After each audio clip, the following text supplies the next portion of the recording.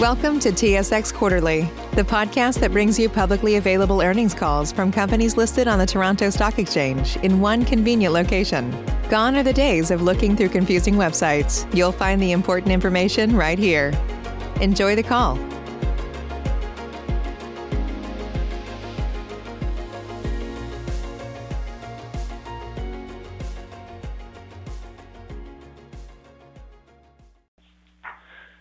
Good morning and welcome to the BMO Financial Group's Q4 2020 earnings release and conference call for December 1st, 2020. Your host for today is Mr. Tom Flynn, Chief Financial Officer. Mr. Flynn, please go ahead. Okay, thank you, operator, and good morning, everyone, and thank you for joining. Our agenda for today's investor presentation is as follows. We'll begin the call with remarks from Darryl White, BMO's CEO. I will then provide a review of the bank's financial performance, which will be followed by a presentation by Pat Cronin, our Chief Risk Officer. We have with us today on the call Ernie Johansson from PNC Canada, Dave Casper from US PNC, Dan Barclay from BMO Capital Markets, and Joanna Rotenberg from BMO Wealth Management. After our presentations, we will have a question and answer period for questions from pre-qualified analysts. To give everyone an opportunity to participate, please keep it to one question, please. On behalf of those speaking today, I note that forward-looking statements may be made during this call. Actual results could differ materially from forecasts, projections, or conclusions in these statements. I would also remind listeners that the bank uses non-GAAP financial measures to arrive at adjusted results to assess and measure performance by business and for the overall bank.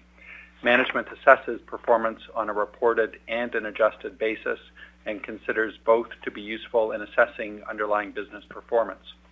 Darryl and I will be referring to adjusted results in our remarks unless otherwise noted as reported. Additional information on adjusting items, the bank's reported results, and factors and assumptions related to forward-looking information can be found in our 2020 annual report and our fourth quarter 2020 earnings release. And with that, Darryl, over to you. Thank you, Tom, and thank you all for joining us this morning. Today we announced another very strong operating quarter with adjusted earnings per share of $2.41 and strong pre-provision pre-tax earnings of $2.5 billion, up 7% from Q4 of last year.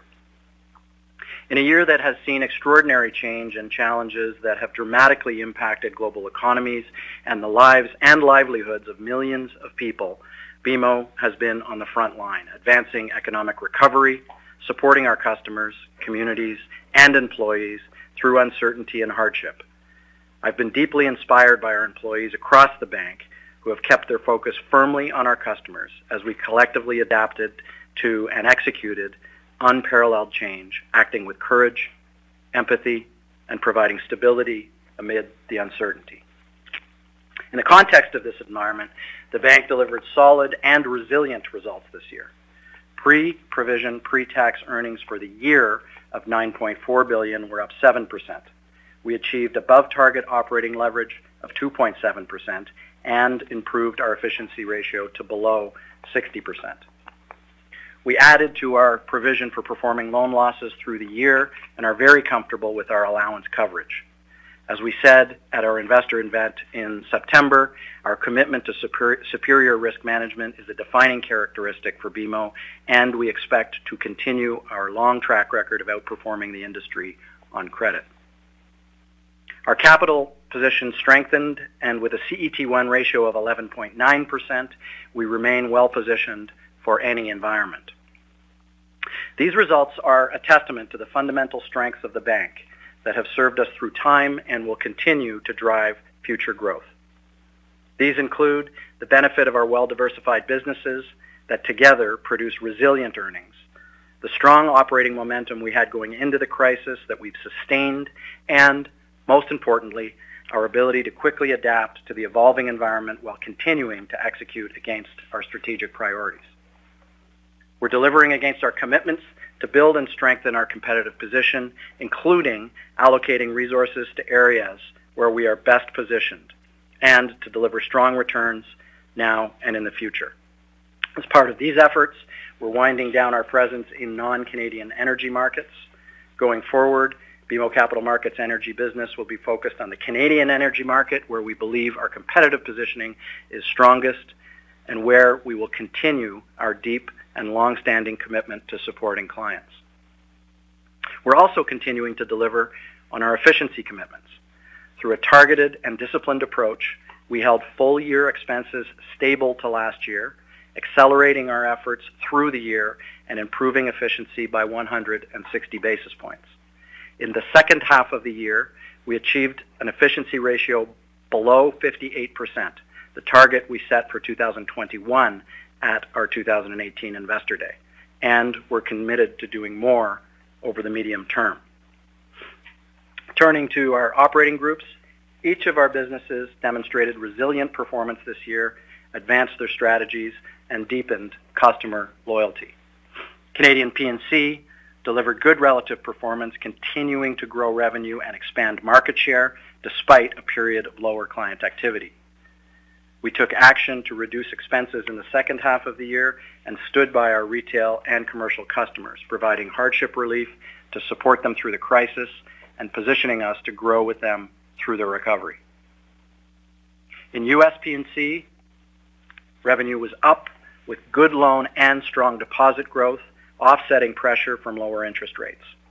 Combined with a continued focus on expense management, we delivered strong operating leverage of 4.6% and improved our efficiency ratio to below 55%, another target we achieved ahead of schedule.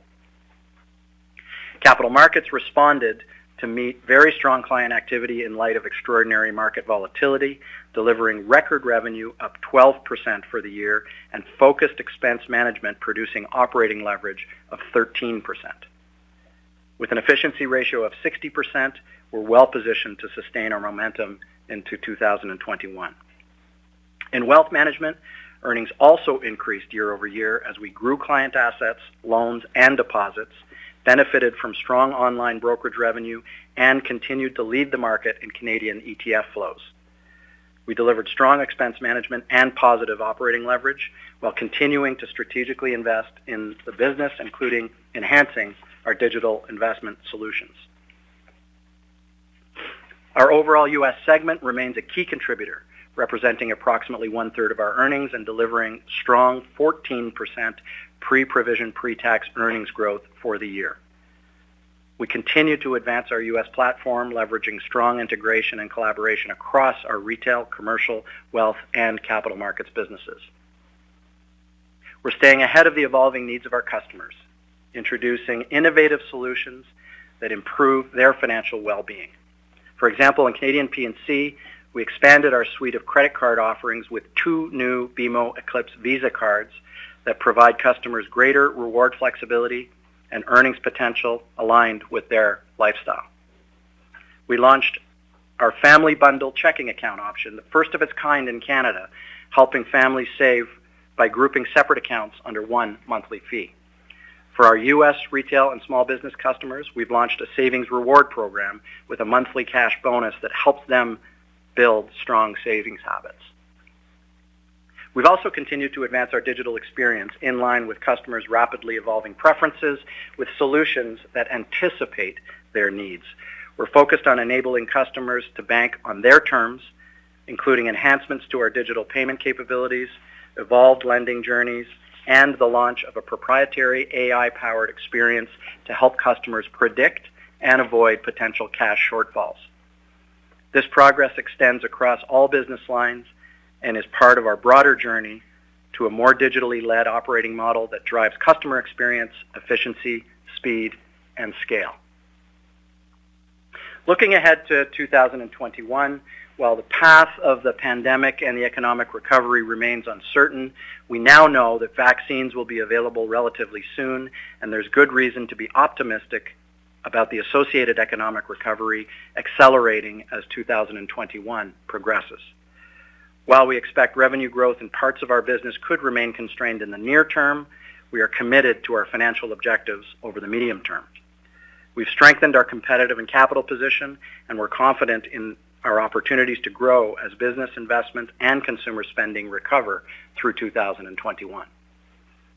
And regardless of the environment, we'll continue our commitment to disciplined expense management and ongoing efficiency improvement. Since 2016, we've improved our efficiency by over 4%, having made permanent changes to our cost base while maintaining strategic investments to fuel business growth. We're aiming to keep expenses stable again next year and again deliver positive operating leverage. Clearly, the world is in a much different place today than it was a year ago. Despite the challenges, conditions are in place for real change, and we are acting quickly and decisively to extend our position as a leading North American bank. Our bank has been tested, and we've proven our resilience. We're driving forward, led by our purpose to boldly grow the good in business and life. We're proud to have been recognized by the Wall Street Journal in its 2020 ranking of the world's most sustainably managed companies, which placed BMO first among all banks in the world and 15th among all global companies. In addition, BMO ranked in the top 10% globally among the most sustainable companies on the Dow Jones Sustainability Index, a recognition of our commitment to accelerate positive change for a sustainable and inclusive future. Now I'll turn the call back to Tom to discuss the fourth quarter in more detail. Okay, thank you, Darryl, and good morning, everyone. My comments will focus on the fourth quarter results and start on slide 9. The bank's performance remained good in the quarter, with pre-provision pre-tax earnings up 7%, income flat to last year, operating leverage above 2%, and a strong capital position. Q4 reported EPS was $2.37, and net income was $1.6 billion. Adjusted EPS was $2.41, and adjusted net income was $1.6 billion, both essentially unchanged from last year. Adjusting items are similar in character to past quarters and are shown on slide 28. Turning now to revenue. Fourth quarter net revenue was $6 billion, up 4% from last year. Good revenue performance in capital markets and wealth management was partially offset by decreases in P&C banking. Net interest income of $3.5 billion was up 5%. On an ex-trading basis, net interest income increased 1%, with higher balances largely offset by lower margin. Net non-interest revenue was $2.5 billion, up 2% from last year. We continue to focus on disciplined expense management. Expenses were up just 1% from last year, with operating leverage of 2.1%. Before moving on, as you know, in Q1 of each year, we expense deferred compensation granted to employees who are eligible to retire. As a reminder, in Q1 of fiscal 20, this expense was $90 million in Q1. And lastly, for the quarter, the provision for credit losses was $432 million, and Pat will speak to this in his remarks. Moving to capital on slide 10, our capital position strengthened again this quarter. The Common Equity Tier 1 ratio was 11.9%, up 30 basis points from Q3. As shown in the slide, the increase reflects growth in retained earnings and the issuance of common shares under the DRIP. Risk-weighted assets were flat in the quarter, with impacts from lower loans offsetting model and methodology changes. Moving to our operating groups and starting on slide 11, Canadian P&C net income was $648 million compared to $710 million last year, reflecting lower revenue and higher credit provisions. Revenue decreased 2%. Non-interest revenue was down, primarily driven by lower credit card and deposit fees, and net interest income was relatively unchanged as higher balances offset lower margins. Average loans were up 3%, with commercial loans up 4%. Deposit growth continued to be strong, with personal up 11% and commercial up 31%, reflecting higher liquidity retained by customers in this environment. Net interest margin was up 6 basis points from last quarter, reflecting the benefit of deposits growing faster than loans and higher loan margins, partially offset by lower deposit margins. Expenses were down 1% from last year. The provision for credit losses was $191 million, with the provision on performing $11 million. Moving to U.S. P&C on slide 12, and my comments here will speak to the U.S. dollar performance. Net income of $253 million was down from $305 million last year due to higher credit provisions, with lower revenue more than offset by lower expenses. Pre-provision, pre-tax earnings growth was 3%. Revenue was down 2% as lower deposit margins and non-interest revenue were partially offset by higher deposit balances and loan margins. On the balance sheet, average commercial loans were up 1% and personal down 2%. Average deposit growth was strong at 28%. Net interest margin was up 3 basis points from last quarter, primarily due to higher loan margins and deposit growth exceeding loan growth, partially offset by lower deposit margins. Expenses were down 5%, reflecting lower employee-related costs and our continued focus on expense management. Operating leverage was strong at 3.5%. The provision for credit losses was $135 million, with impaired provisions down from last year and performing up. Turning to slide 13, BMO Capital Markets had net income of $387 million, up 38% from last year. Results reflect strong revenue in our trading businesses and good results in investment and corporate banking. Revenue was up 17%. Global markets revenue increased, driven by strong client activity in interest rate, equities, and commodities trading. Investment and corporate banking revenue was up 7%, with higher corporate banking-related revenue and higher corporate lending and underwriting fees. Expenses were well managed and up just 2%. The provision for credit losses was $64 million, with a recovery on performing loans of $41. Moving now to slide 14. Wealth management had good results in the quarter, with net income of $328 million, up 9% from last year.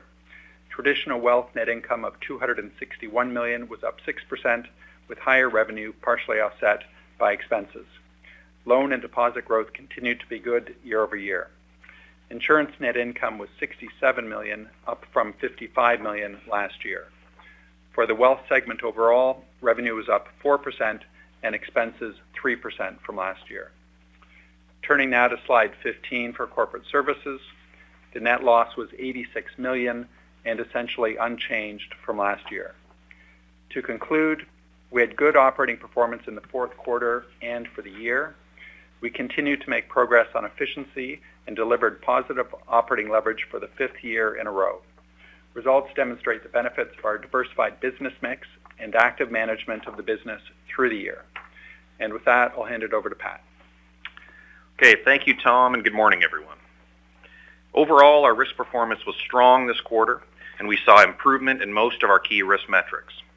Specifically looking at credit performance, both impaired and performing loan loss provisions came in much lower than recent quarters, underscoring the cautious optimism in the credit outlook that we expressed coming out of Q3 and at our Investor Day in September. Starting on slide 17, the total provision for credit losses was $432 million, or 38 basis points, down significantly from $1.054 billion, or 89 basis points last quarter. The PCL on impaired loans were very good given the current environment, with impaired provisions of $339 million, or 30 basis points, down from 38 basis points in the third quarter. We also recorded a provision on performing loans of $93 million, which was the result of an improving economic environment being more than offset by a more severe adverse scenario, which reflects the continued uncertainty of the resurgent virus. When we look at our actual loss experience over the past few quarters of acute economic stress and our current loss forecast for the next 12 months, we feel quite comfortable that our current allowance provides adequate provisioning against what we expect our impaired loan losses to be in the coming year. Turning to the impaired loan credit performance in the operating groups, where we saw positive trends in almost all of our business segments. In our consumer businesses, we continue to be encouraged by the resiliency of our retail customers. Canadian consumer provisions on impaired loans were $94 million, a significant decrease from their level last quarter. This decrease was mainly driven by lower 90-day delinquency levels on personal loans, including auto loans and personal lines of credit. U.S. consumer PCL on impaired loans also decreased compared to last quarter due to lower provisions on mortgages and auto loans, good recoveries, and some benefit from deferrals which relieved near-term stress for a small proportion of our borrowers. We would note that the low 90-day delinquency in Canadian consumer was due in part to the payment deferral program freezing the credit status of a cohort of accounts, some of whom would have otherwise aged to 90-day delinquency and impairment. Consequently, now that the vast majority of deferrals have expired, we do expect to see some increase in consumer delinquency and PCL in the coming quarters. In our commercial businesses, we have seen similarly encouraging credit performance. Provisions for impaired loans in Canadian commercial declined from 127 million or 56 basis points in Q3 to 86 million or 39 basis points this quarter. The quarter-over-quarter decline was even more notable in our U.S. commercial business, where impaired loan provisions declined from $94 million or 35 basis points in Q3 to 46 million or 18 basis points this quarter. Within our U.S. commercial segment, we also saw a decline in provisions for transportation finance, as tighter truck capacity and improved spot rates resulted in improvements across all delinquency categories. Provisions for impaired loans in capital markets were $105 million this quarter, up from $79 million in Q3. These elevated provisions continue to be concentrated in oil and gas. However, given the more stable commodity price environment over the past 2 quarters and the significant drop in oil and gas formations this quarter, we do expect oil and gas provisions to moderate in the coming quarters. Looking back at the PCL results for the full year, the total provision for credit losses was $2.953 billion, or 63 basis points, compared to $872 million, or 20 basis points in the prior year. The year-over-year increase was mainly the result of the pandemic, which drove higher provisions on both impaired and performing loans. On slide 19, impaired formations declined 62% quarter-over-quarter to $662 million from $1.76 billion in Q3. Formations decreased in both consumer and business lending, with notable declines in COVID-impacted sectors like services, manufacturing, and retail trade. Gross impaired loans declined by 18% quarter-over-quarter to $3.6 billion or 79 basis points, down from 95 basis points last quarter. The impaired loan decline was primarily driven by lower formations and a higher level of paydowns on impaired loans, the latter largely coming from U.S. commercial and capital markets.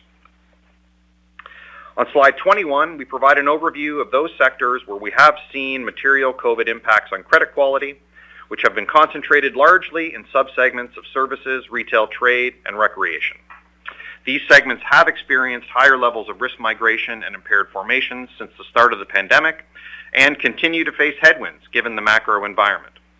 However, it is important to note that notwithstanding the stress being seen in these sectors, our impaired loan losses across all these segments have been quite manageable through fiscal 2020, reflecting strong origination practices and loan structures. On page 8 of the quarterly earnings release, we provided additional disclosure on customers with payment deferral arrangements. Approximately 94% of all payment deferral arrangements with our business customers have now expired, with roughly 2% of those expired now delinquent or in default. Approximately 88% of consumer payment deferral arrangements in Canada and 80% of U.S. consumer arrangements have now expired, with a little more than 2% of those expired now default or in delinquency. In terms of the outlook, we remain cautiously optimistic. We've been pleased with our overall risk performance given the acute stress and uncertainty caused by the pandemic, and expect credit losses through fiscal 2021 to remain manageable. While there is still considerable uncertainty in the future path of the pandemic and credit conditions can vary from quarter to quarter, based on what we see today, we would not expect to add to our performing provision in the coming quarters and expect our impaired loan loss rate to average in the high 30s to low 40s during the next fiscal year. I will now turn the call back to the operator for the question and answer portion of today's call. Thank you. Please press star 1 at this time if you have a question. There will be a brief pause while the participants register. We thank you for your patience.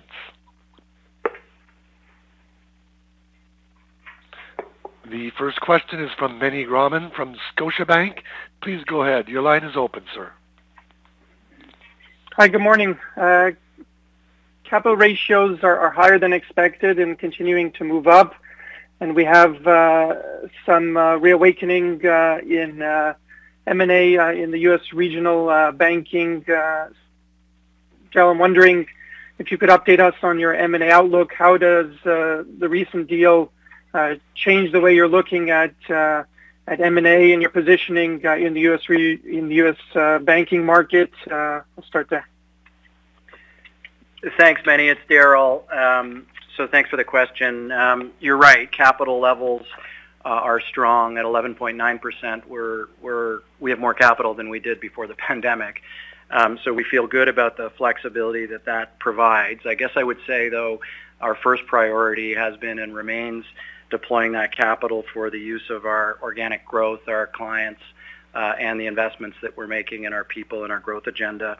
There have been some shifts, you're right, in the U.S. landscape, and we always look at it, as I've said to all of you before.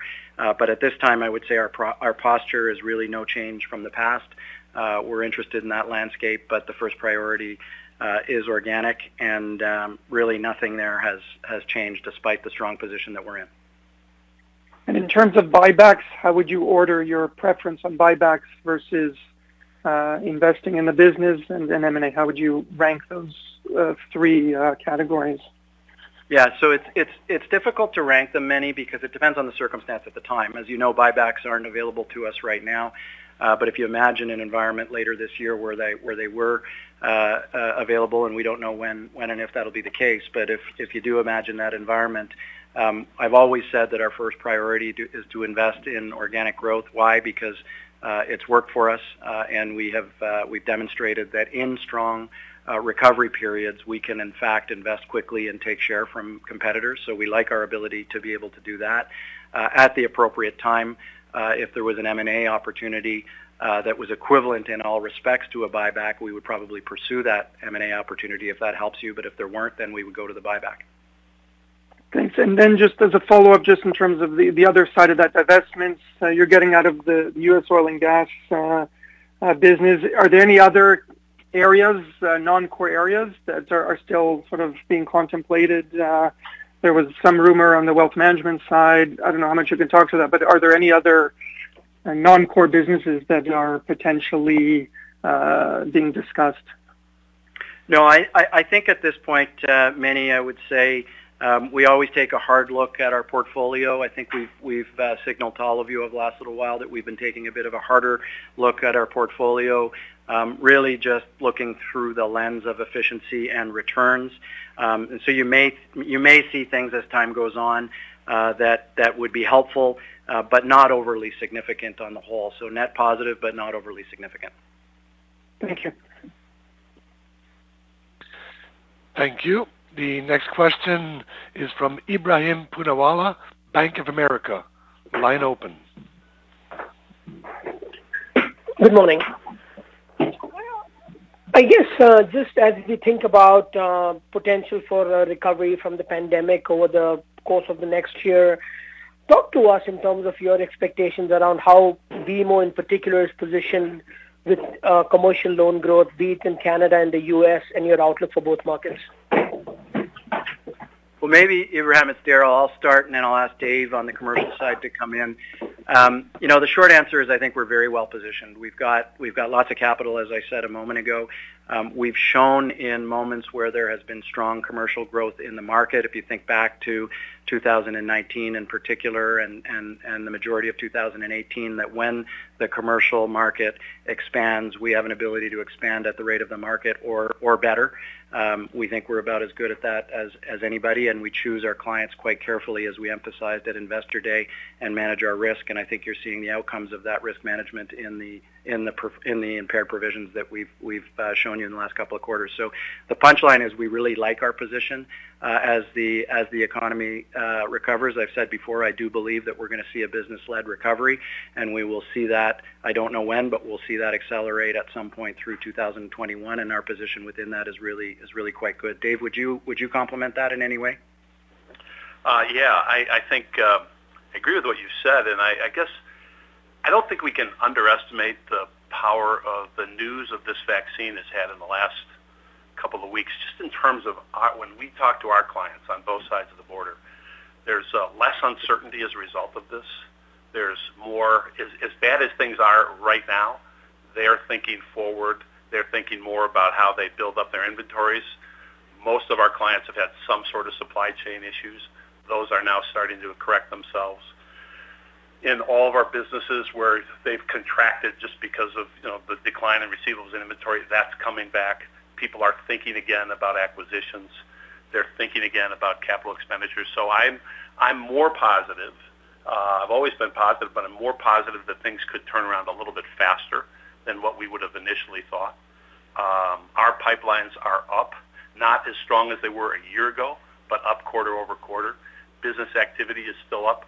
And just from our standpoint, I think we're pretty front-footed in terms of spending our time with our clients and our prospective clients getting ready for this. As Darryl said, this is a time when we generally show pretty well in terms of how we get out into the market, whether we've seen them in person or whether we've seen them over Teams. We're out there, and so I'm pretty positive. I hope that helps give you a little bit more color. That's a good perspective, and if I can just sneak in a follow-up, Darryl, to your comments earlier around, it does feel like under the surface, the exit of the energy, sort of non-Canadian energy business, you acquired that portfolio at the end of 2018, news about potentially selling your non-Canada asset management business, Typhoon coming on board as CFO. Feels like there's a few things that are changing, which might kind of reposition the bank as we think about strategically the outlook over the next few years.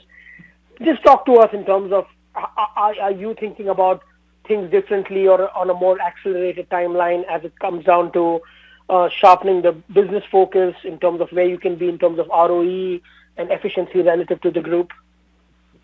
Yeah, I think, Abraham, the last part of what you said is important. I mean, the focus on ROE and efficiency is accelerating, but none of that is a new notion. We've accelerated our focus on efficiency quite successfully, frankly. We've had a 4% improvement over the last 4 to 5 years. We're continuing to see more opportunities for improvement. Just a slight correction, we didn't acquire the entire non-Canadian energy portfolio in 2018. That was just a small portion of it. And so it's just the same lens that we're looking through. ROE and efficiency. And as I said a moment ago, as you look forward, you may see things, you may not, but overall I wouldn't describe them as overly significant in the whole, in the grand scheme of the bank, but net positive with an accelerated focus. Perfect. Thank you. Thank you. The next question is from Gabriel Deschênes, National Bank Financial. Please go ahead. Your line is open. Hey, quick question on the decline on the impaired loan balances. In the commercial category in particular, there's nearly $1 billion reduction to GILs in the commercial category. You're wondering how much of that is, accounts that return to performing, or did you sell any loans, anything like that? Yeah, thanks for the question. It's Pat. The short answer is no, we didn't sell any loans. It's really a combination of, as you know, very, very low formations this quarter, and in the U.S. commercial business in particular, formations were extremely low. And then we did have some pay downs from impaired loans. So I think we've talked about this in the prior couple of quarters. There had been some chunkier loans that had gone into the impaired bucket. We didn't expect to take PCL. We expected to get paid down, and some of that happened this quarter as well. And then just the improving economy broadly, and then just some of the more improving trends we're seeing in some of the harder hit segments caused some of that those impaired loans to move back up into performing status. So it was really the combination of those three things, not loan sales. Okay. Then a follow-up to the commercial lending outlook there. In Canada and the U.S., do you expect that you could return to positive growth in commercial lending in the next few quarters, or is that more, you're optimistic, but it's going to take a while to rebound? Because I look at the U.S. in particular, and you got, if I back out the nearly $5 billion of Paycheck Protection Program loans, it's we're getting into some pretty steep declines here.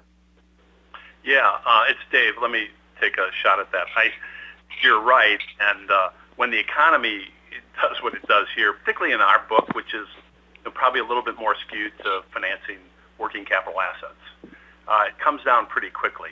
But on the upside, as I talked, I think it will come back pretty quickly as well. So I think it's going to be a couple of tough quarters year over year, but I feel pretty confident that when we get in, by the time we get to the fourth quarter of 21, we'll be looking at loan growth again. You got to take the PPP out of it, but loan growth again, that's mid-single digits. So I think that would be that's kind of where I see it happening. And it's hard to tell exactly when that'll turn, but I think by the end of the year we'll be looking at positive loan growth again. Okay. And any big revenue impact from the energy business that you're exiting? No, Gabe, it's Darryl. It's not material, and it takes time to go through it. Sorry, Dan. Gabe. So we're not in the same room. We're trying to be careful here. Yeah. I think I heard your voice trying to get in, Dan. No, I think you gave the summary I would give. Darryl. Okay. Thanks. Thank you. Next question is from Scott Chan from Canaccord Genuity. Please go ahead. Good morning. Maybe going back to Dave on the U.S. side, your NII or spread income has been a lot more resilient than kind of peers that we track. You kind of talked about commercial growth, but maybe you can kind of talk about the margin in the quarter and perhaps the outlook on that line item in 2021. Sure. So you're talking about basically our NIM, which was really quite good, really during the quarter and frankly for the year, better than our peers. A couple of things that caused that. Much better deposit growth than we had seen in the past. Better loan spreads, frankly, than we had seen. As we've tried to be very disciplined and continue to support clients. And then, the offset is just the lower rates, but we did pretty well to offset that this quarter. And I think to your question going forward, I don't see a big change. Over time, we may see some deposits leak away as they actually get back into investing in businesses with our clients. But I don't see a big change as we go through the year. And just lastly on the deposits, commercial was up 54%. Maybe kind of talk about that and the outlook there. Sure. Well, we were 50-some% growth, and this is in the U.S., but commercial in Canada had strong growth as well. I think it's just a reflection of, the clients have paid down their debt.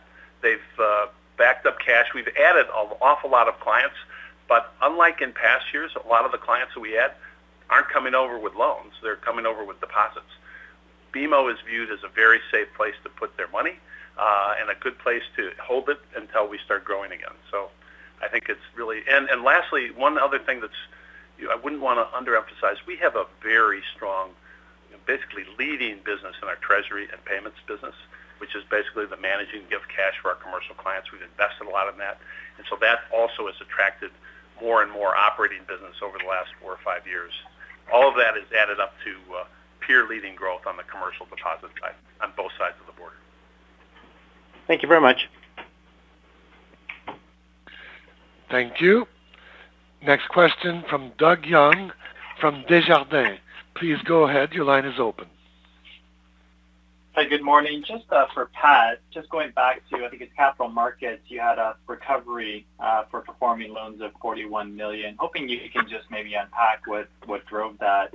And then I think you mentioned in your remarks that, the performing loan ACL, reflected an improved economic environment or potentially forward-looking indicators, but then you put a more of a weighting towards your pessimistic scenario. Hoping you can maybe just talk a little bit about some of the moving pieces that went into the calculation of the performing loan ACL and any management overlays and whatnot. Thank you. Sure. Thank you for the question, Doug. So just first of all, with respect to the capital markets decline in the performing provision, that was principally driven by a better outlook for impaired losses over the course of the next 12 months for oil and gas. I think, as you know, we've actually added significantly to that provision over the course of fiscal 20. We've recognized a lot of that impairment now, so that helps drive that down. But secondly, our forecast for the next 12 months is for significantly lower impairment and PCL in that sector than we would have seen in F20. We've seen a dramatic slowdown in negative migration for the oil and gas sector in Q4. Obviously, you can see a material decline in formations and GIL balances. And the PCL this quarter really was driven much more by some incremental provisions we took on some prior formations and not formations related to this quarter. So all of that is good news. We also, of course, expect the book to decline over the course of the next year.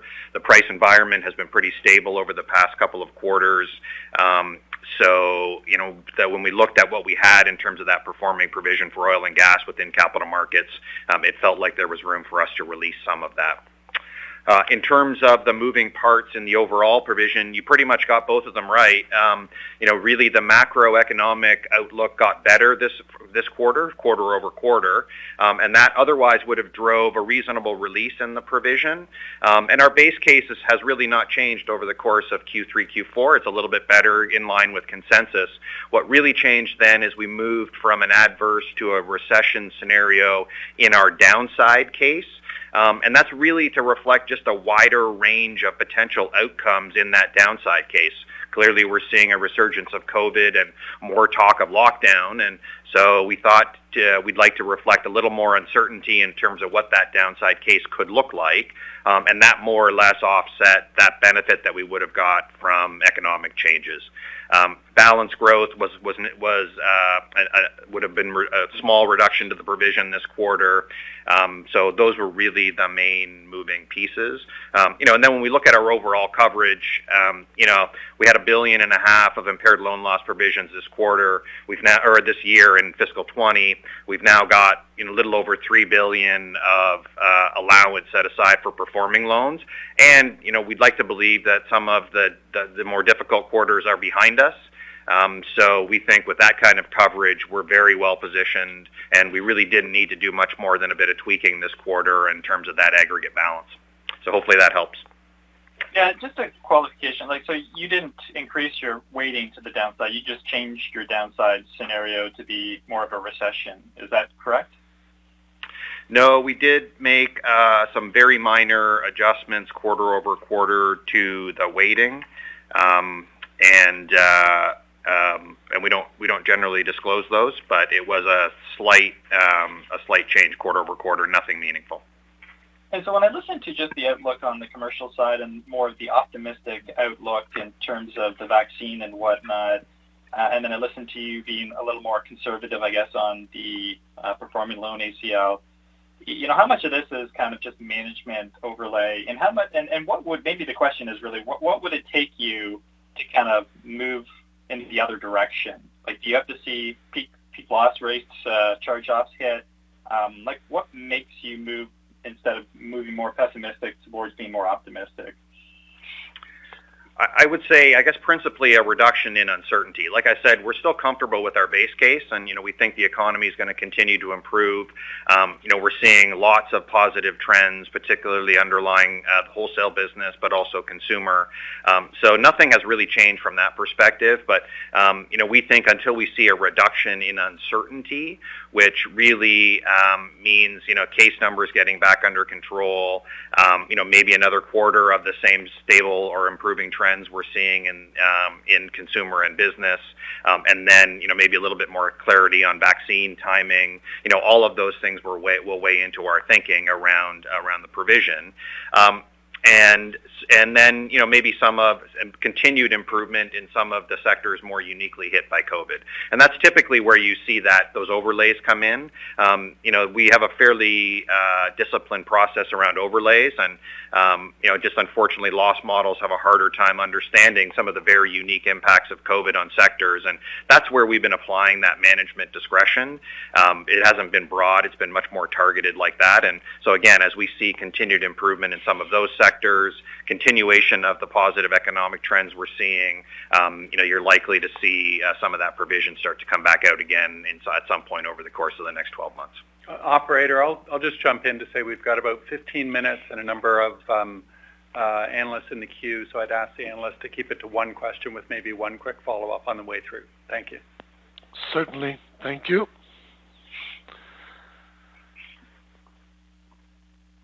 The next question is from Lamar Persaud from Cormark Securities. Please go ahead. Thanks. My question is, I think, most appropriate for Tom. Tom, can you unpack the movement in margins quarter over quarter at the all bank level? How much of it was due to deposits outgrowing loans, higher loan margins, and then can you offer an outlook going forward? It just seems like the 6 basis points sequential increase seems a bit high to me.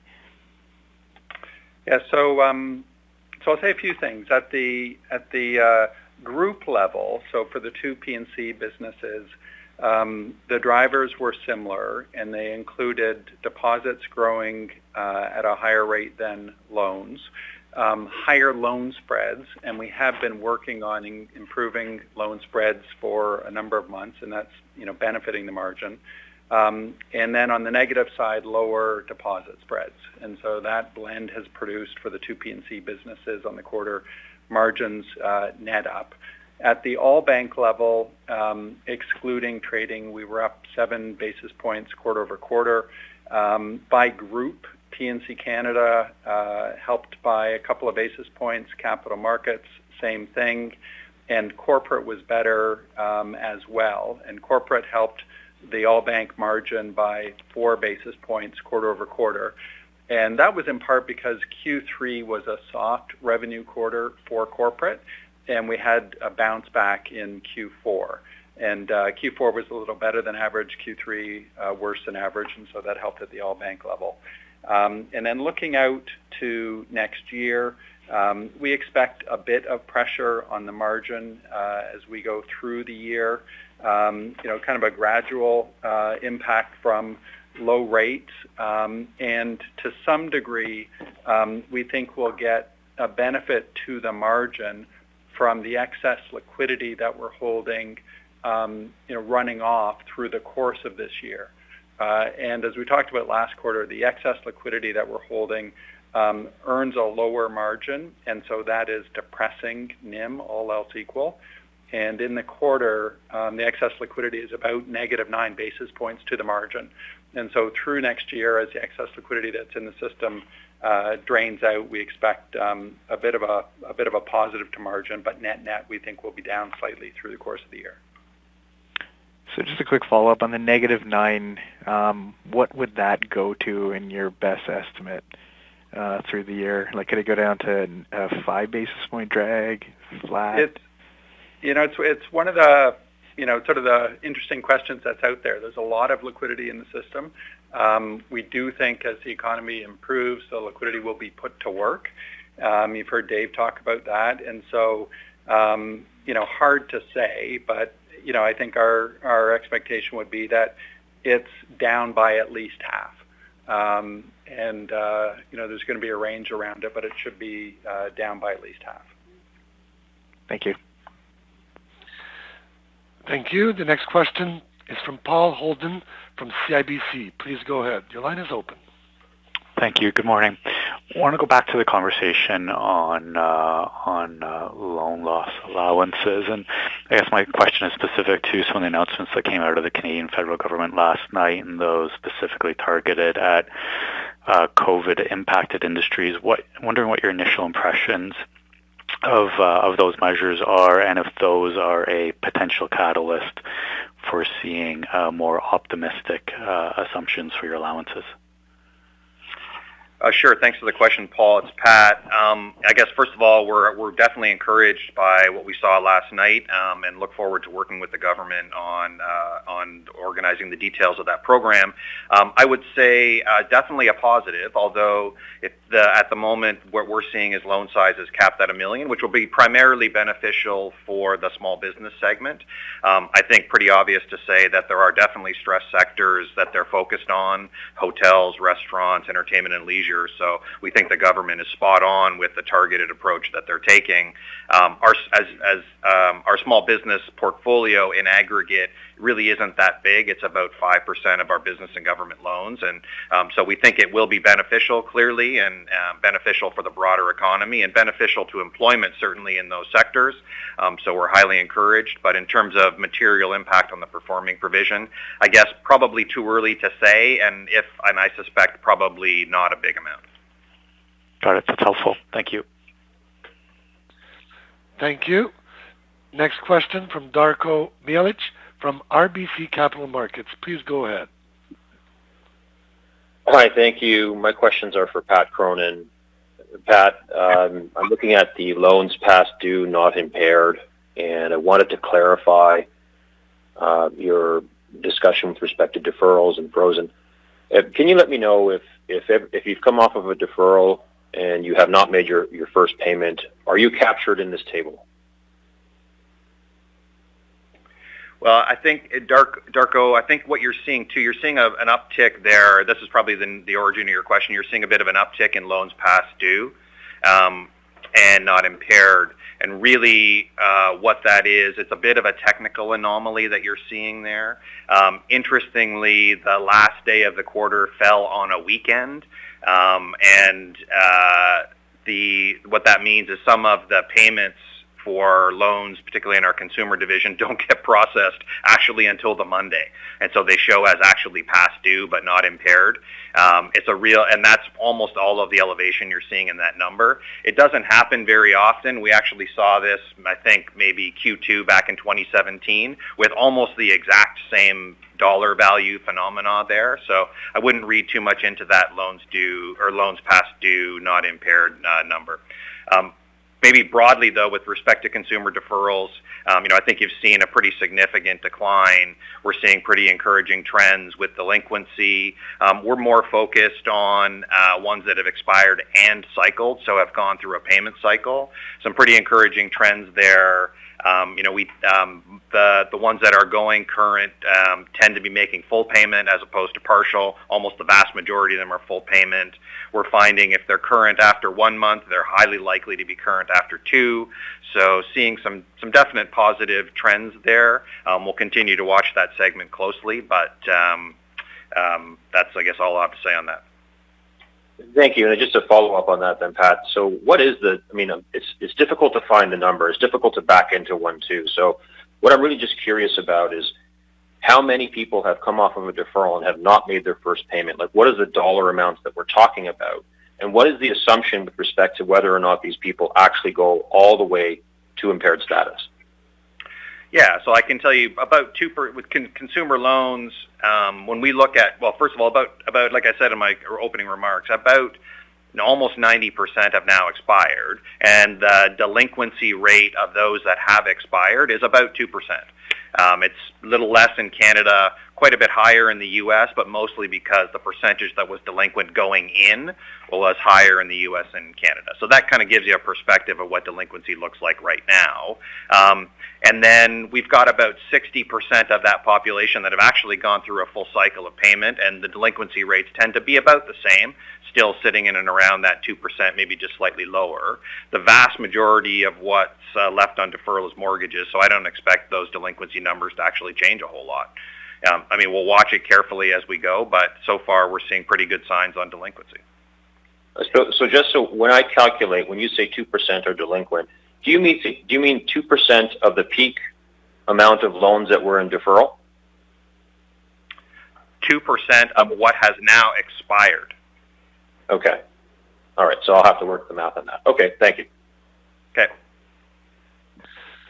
Thank you. Next question is from Mario Mendonca from TD Securities. Please go ahead. Morning. Reflect on the X3 earnings growth was delivered this year, and I went to a view areas where somewhat. Hey, Mario. Madonka, your line is kind of coming in and out, Mr. Madonka. Okay, I will move to first. Give me a second. As I reflect on your pre-tax provision earnings in 2000 and in this quarter, there are a number of areas where it looks like BMO's probably outperformed the peers. But the one in particular that I wanted to highlight was just in the fee income. I'm excluding capital markets from this. There are a number of areas where BMO's just seemed like it's been a bit more resilient. Like fees, deposit and payment fees, some of those big, broad categories. Can you speak to why those line items are not seeing the sort of effects, the declines that we're seeing across the peer group? Is there something specific to BMO that I may be missing? It's Tom. I can take a crack at that. Others can feel free to add in. We have a very diversified non-interest revenue stream, and some things through the course of the year were up, others down. And when you look at our mix compared to others, on the credit card business side, the year was generally pretty tough, and balances were down, fees were down, and our exposure to that part of the market is not bad, but a little below some others, and so some others would have been more impacted by negative results on that front. And our commercial business maybe is helping a little bit, and we obviously skew somewhat to the commercial side. We've been active in managing that business. Dave has talked about that, so that might have helped us a bit. And I'd say as we look out to next year, we are seeing a rebound in consumer spending. We're expecting an uptick in M&A activity in capital markets. Fee streams in the wealth business, given reasonably resilient equity markets, are likely to be in good shape. And so we're reasonably optimistic about what that line looks like in total for the next year. Okay, just a quick follow-up then. So I totally understand the reference to cards. I can see that fairly clearly as I look at my own numbers. Would BMO's better performance in, say, deposit and payment services, could that be connected to the overweight in commercial? Dave, sorry, Tom. I was going to answer. Yep, go ahead. Definitely a positive. You can see it not only in our deposit growth, but in our treasury management fees, and that's been it's been over 4 or 5 years. As you continue to grow clients and you have their operating business, that's a positive on both sides of the border. And the same would be true for credit and lending fees. The overweight and commercial would also help that line, presumably. Well, yeah, but to the extent that your loans are down, there wouldn't be as much in fees there. So I think we've worked through that. So I think the point you're making is positive, and it's maybe in spite of lower loans than we've had in the past. So just more of as loans continue to grow and start growing again, I think that's just more positive down the road. Okay, thank you. Thank you. Next question is from Mike Rizvanovich from Credit Suisse. Please go ahead. Hey. Your line is open. Hey, thanks for taking my question. Good morning. I wanted to talk a bit about expenses. So I'm looking at your pre-tax, pre-provision earnings on an adjusted basis, down actually quite a bit from last quarter. I think it's down about 5%.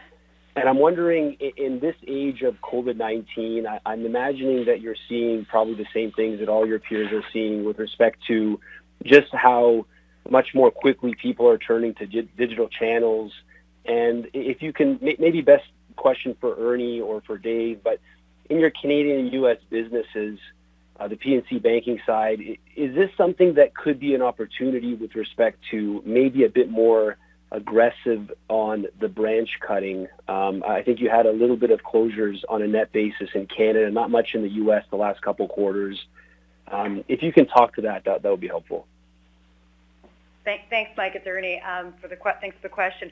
Yeah, you're spot on. We're seeing an increase in both service transactions and sales through our digital channels, and we're also seeing a return back to slightly normal levels in reality in the branch network. But that said, we're constantly looking at the footprint and saying, are there opportunities for us to pull back, to create a different operating model, whether they be hours, service capabilities. So that is what we are looking at and we'll continue to focus on. And as COVID ebbs and flows, we're managing that accordingly now. And we've got a lot of learning through the pandemic on how to really optimize between our branches, our call center, and our digital channels. So really there's a good momentum going forward for us in the business overall. And cost management is key to it. And we've already demonstrated that this year and we'll continue to accelerate on that agenda into next. Okay, thanks for that. And then curious, with respect to future cost cutting, is BMO going to stick to the previous methodology of one-time adjustments, taking restructuring charges, or is it going to gravitate to a more sort of, just within the regular run rate of earnings? So the latter, it's Daryl, Mike. The latter is the answer. A year ago, I said so, I think pretty definitively, that if we are to go after cost-cutting measures, it would be taken in the normal course in the lines of business without taking a charge at the top of the house. There was, in fact, even a little bit of that in the quarter that we've just announced, and not enough to matter, so we don't even call it out in particular. So going forward, the model is very much the latter. Great, thanks for the color. And with that, operator, I think we're going to have to wrap. So I'm just going to grab the mic here and thank everyone.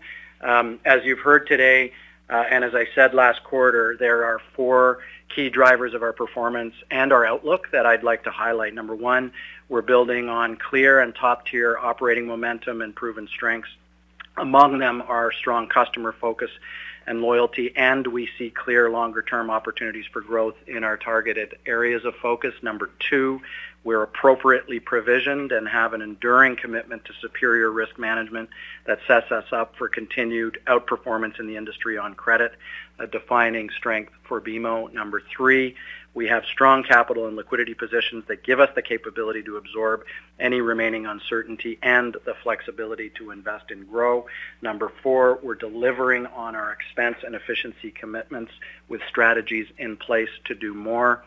And when I roll it all up, our diversified model, I would say, has been tested and proven resilient. And I'm confident in the continued execution of our strategy to drive leading performance as the recovery accelerates through 2021. And before I close, I want to acknowledge the tremendous impact that Tom has made at BMO. It's almost impossible to overstate it. He served in a number of critical areas for the bank as your treasurer, chief risk officer, and of course, CFO, helping to lead the bank through the global financial crisis, successive acquisitions, and now a global pandemic. I know he's developed very strong relationships with many of you on the call, many investors and analysts, and as one of my most deeply valued partners, I will miss his contributions at this particular table. I look forward at the same time to welcoming our incoming CFO, Tayfun Tuzun, at our Q1 call. I wish you all a safe holiday season, and I look forward to talking to you again in the new year. Thank you.